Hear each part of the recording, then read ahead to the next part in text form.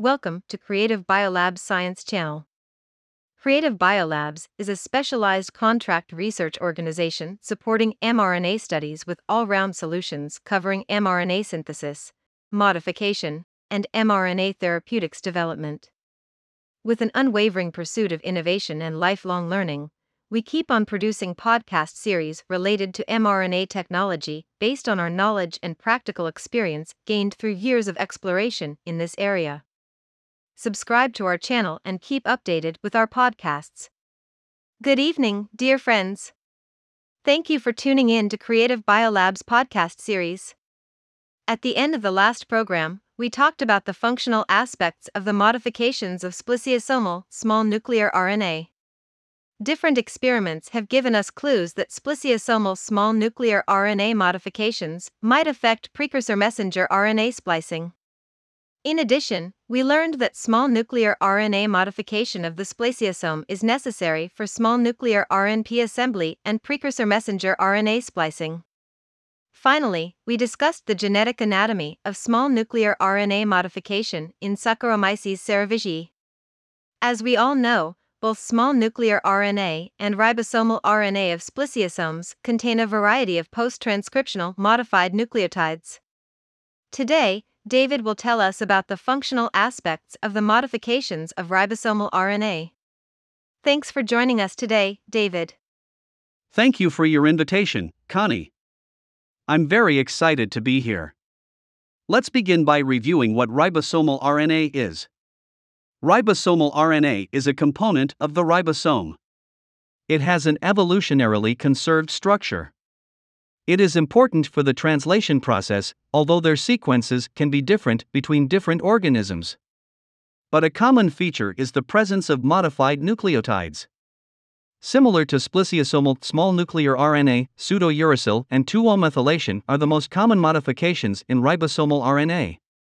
Why do you think that ribosomal RNA modification contributes to ribosome function? Well, I can give you some evidence.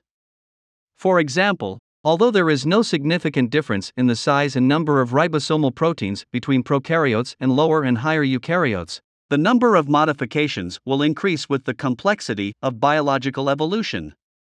In addition, three-dimensional maps derived for Escherichia coli and Saccharomyces cerevisiae ribosomes show that modifications of important functional regions of ribosomes gather together, such as peptidyl transferase centers, A, P, and E sites for transport RNA and messenger RNA binding, peptide exit tunnels, and subunit interaction sites. These data strongly suggest that post-transcriptional modification of ribosomal RNA affects ribosome function. How can we analyze the effect of global depletion of 2-O-methylated or pseudouridine on ribosome biogenesis and function? So scientists have known for quite some time that archaeal and eukaryotic ribosomal RNA modifications, including 2-O-methylation and pseudouridylation, are catalyzed by box C or D RNPs, and box H or ACA RNPs, respectively. Specifically, box C or D and H or ACA small nucleolar RNAs are associated with 4 evolutionarily conserved core proteins respectively, and only one of them is considered to have the catalytic activity required for the modification reaction.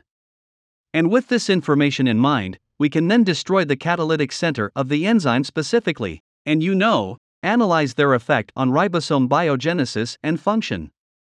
Let's assume the methylation of ribosomal RNA is inhibited. What do you think will happen to the ribosome synthesis?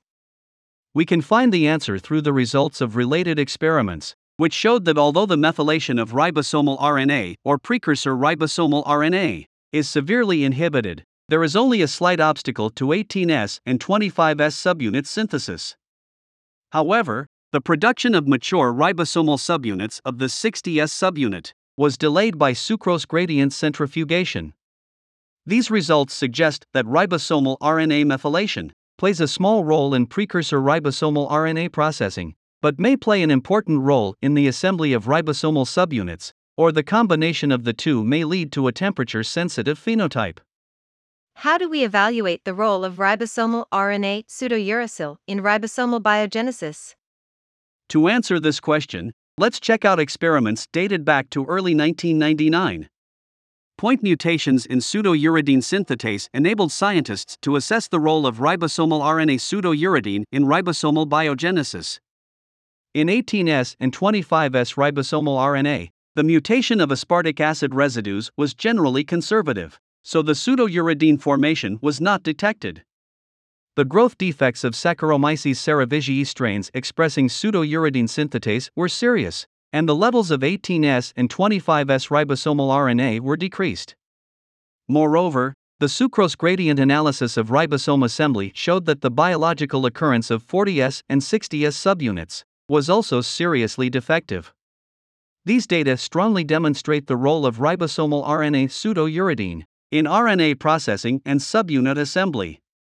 Is it possible that we can use genetics to solve the functional role of pseudouridine in specific regions of the ribosome?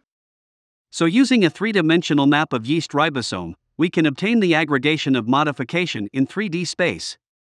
This information, together with the identification of the box H or ACA RNA, responsible for guiding the pseudouridine residues of almost all ribosomal RNA pseudouridine residues, I would say, yes, it is possible. In the past, the importance of pseudouracil action in the peptidyl transferase center was systematically analyzed by deleting the small nucleolar RNA gene responsible for guiding pseudouracil action in the peptidyl transferase center. Can you tell us about the conclusion that they draw from this experiment? Yeah. They concluded that except for SNR10, the deletion of any single small nucleolar RNA only resulted in a very small phenotype. However, if several or all small nucleolar RNAs were missing at the same time, the translation rate would be significantly reduced by the incorporation of isotope labeled methionine in vivo. Here I want to point out that SNR10 is involved in precursor ribosomal RNA processing. Surprisingly, the point mutation in SNR10 destroys its ability to direct modification. The mutant also maintains its ability to process precursor ribosomal RNA, but the translation speed has been reduced by 30%, and the polymer profile has changed. Does ribosomal RNA modification affect the chemistry of protein synthesis? Unlikely, because all modifications are not within the recommended peptide bond formation sites. But it is reasonable to expect that these modifications may regulate other key events in translation, such as transport RNA binding or translocation through the ribosome. Can you tell us how the subunits of the ribosome are assembled? The large and small subunits are connected by a series of bridges that are conserved throughout evolution. Apart from acting as molecular glue, do these bridges have additional functions? I like that molecular glue metaphor. But yes, other than linking 40s and 60s subunits together in protein synthesis, these bridges also have additional functions, including signaling from subunits' functional centers to regulating ribosome transport RNA interactions in transport RNA translocation. As in other regions of ribosome, subunits bridge has abundant post-transcriptional modified nucleotides. I'm very interested in the effect of RNA modification. Do you know if there is any experimental study on this? Of course.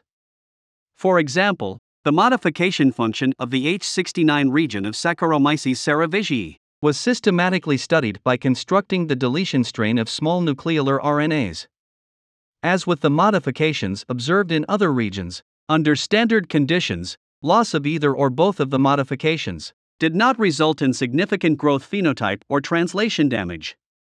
However, the absence of two pseudouridine sites A and B increases the sensitivity of neomycin aminoglycoside.